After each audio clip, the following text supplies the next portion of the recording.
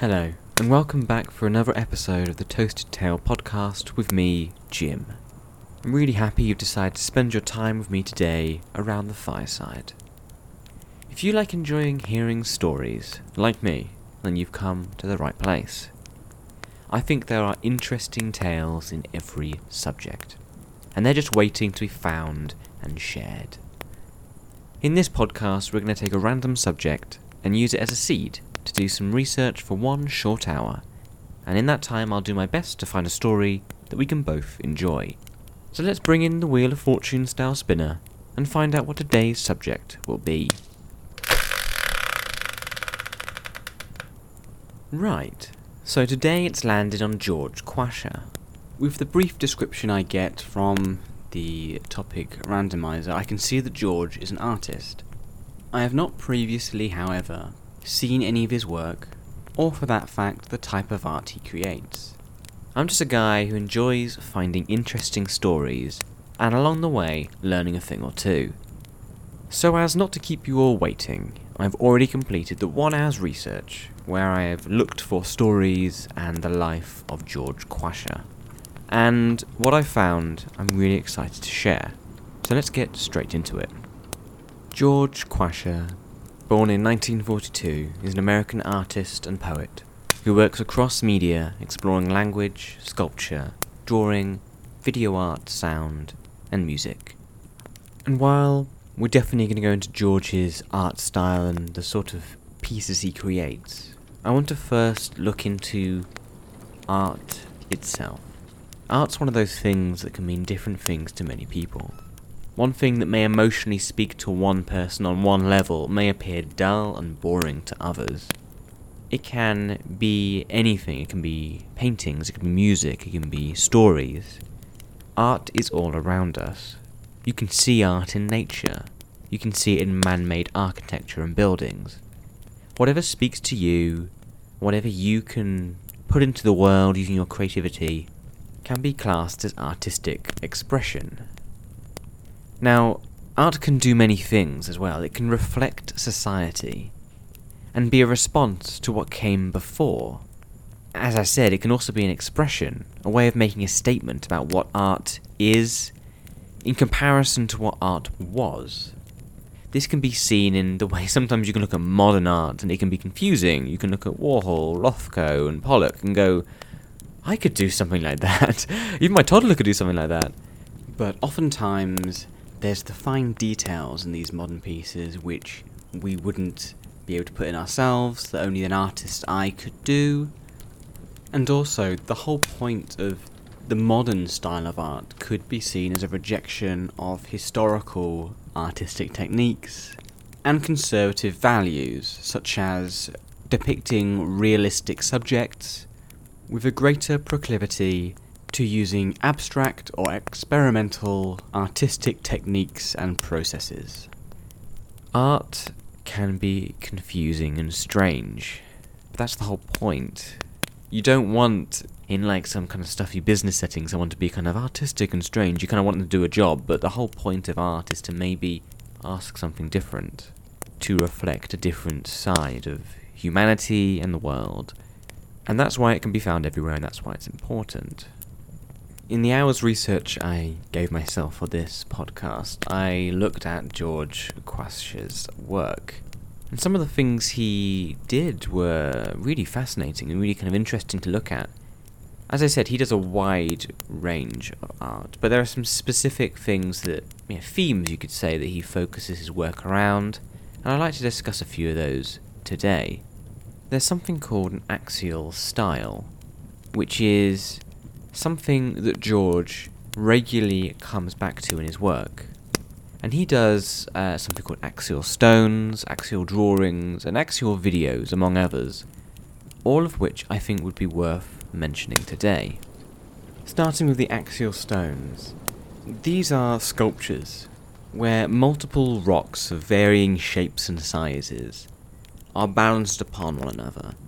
And these are quite big. These are like almost melon in size, kind of big melon in size, but kind of very odd shapes, And they are balanced in the most precarious points, so a singular point between these two rocks, and George Quasha, he finds the kind of the point where they just balance on themselves, and then that is the art. And what you get when he's able to find these balancing points is an impossible looking structure, which finds kind of a happy improbability of balance on a proverbial knife's edge. And it really makes for some quite striking pieces. I don't know how good they'd be to transport and get them in if you were to buy one, but I don't think that's the point. Now, I know that art is subjective, and so I can only give how it made me feel when looking at this, but I couldn't help but appreciate the precarious calm that I felt when looking at a lot of these stones. With almost the weight of the world from the top stone weighing upon the lower one, it made me feel about how sometimes in life, stressful situations can feel like they're holding on by a thread. But while you can hold on, and sometimes, especially when you've got that extra pressure, amazing things can emerge. Now, you may be able to accuse me of looking too far into it, but I really enjoyed looking at them. They were striking, and I would recommend you taking a look as well. For the axial drawings that he completes, these pieces of work involve using a quite interesting technique for his drawings. They involve the practice of drawing from the lower centre of the body, rather than from the arm or wrist, in virtually all of the work that he's done since 2006. It also involves drawing with two hands simultaneously, where each of the hands is part of the core movement, yet is an independent expression of that movement.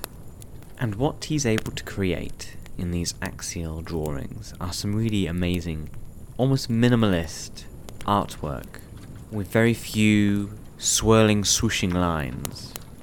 Muted colour, like dark greys or kind of a dark red maybe. And it's really quite beautiful.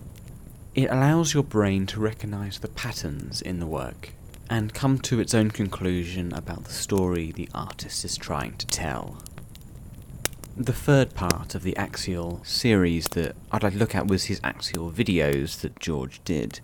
In these, he would take simple movements, like someone saying a phrase, or a movement of the hands, and then he'd slow the movement down, incrementally, through the video, until you could see every barely perceptible movement in the grand scheme of the action the artist was focusing on. And so you kind of get this very strange experience where you see maybe a hand movement, maybe two hands moving together, and then it slows down, and then it becomes really slow, and you see the tiny movements that create the whole movement that, at full speed, our eyes wouldn't be able to fully appreciate. But by slowing it down in these videos, he's able to show detail a lot better. Now, it was a bit weird to see these at first, a bit weird to kind of see maybe someone's face really close up saying one word over and over again, but it did make me appreciate the very small, tiny details that go into most of the normal things we take for granted, which I enjoyed. And so for the axial works that George Quasha does, I would recommend some of the bits can be, they kind of range in strangeness, but most good art is a bit different. Challenges the senses is maybe a good way of putting it. Poetry also makes up a large portion of George's work. His view of poetry is, quote, the core awareness, the matrix of view that hones the most essential life principle, end quote. And we can see that in the wide amount of work that he does. One of his major projects surrounding poetry was one called Art Is, Speaking Portraits, where he recorded over 800 artists, poets and composers from 11 countries and in 21 languages, recording video footage of them, explaining what they themselves felt art, music and poetry is, in their own words. And I can't really think of a better resource, maybe, than for someone who was wanting a immersive experience of what these artistic pursuits were to the people doing them than would be to watch one of these videos where you just go through a number of these very short kind of interviews, like Vox Pop style, getting all those insights from those people who are artistic professionals and live and work within these circles. In 2006, George was awarded a Guggenheim Fellowship in Video Art, and he's had installations for his work in many major cities and shows.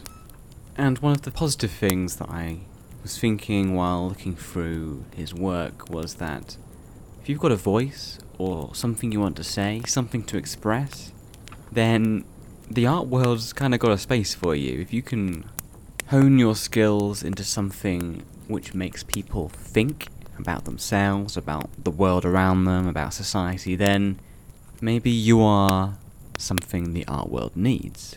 And I thought that was good. Especially as the art world, from maybe the outside point of view, may seem a bit exclusive and difficult to gain entry to. If you've got something that's good enough, then the people will come. Thank you for spending your time with me today around the fireside, and giving me the opportunity to learn a bit about George Quasha. I found his artistic style fascinating.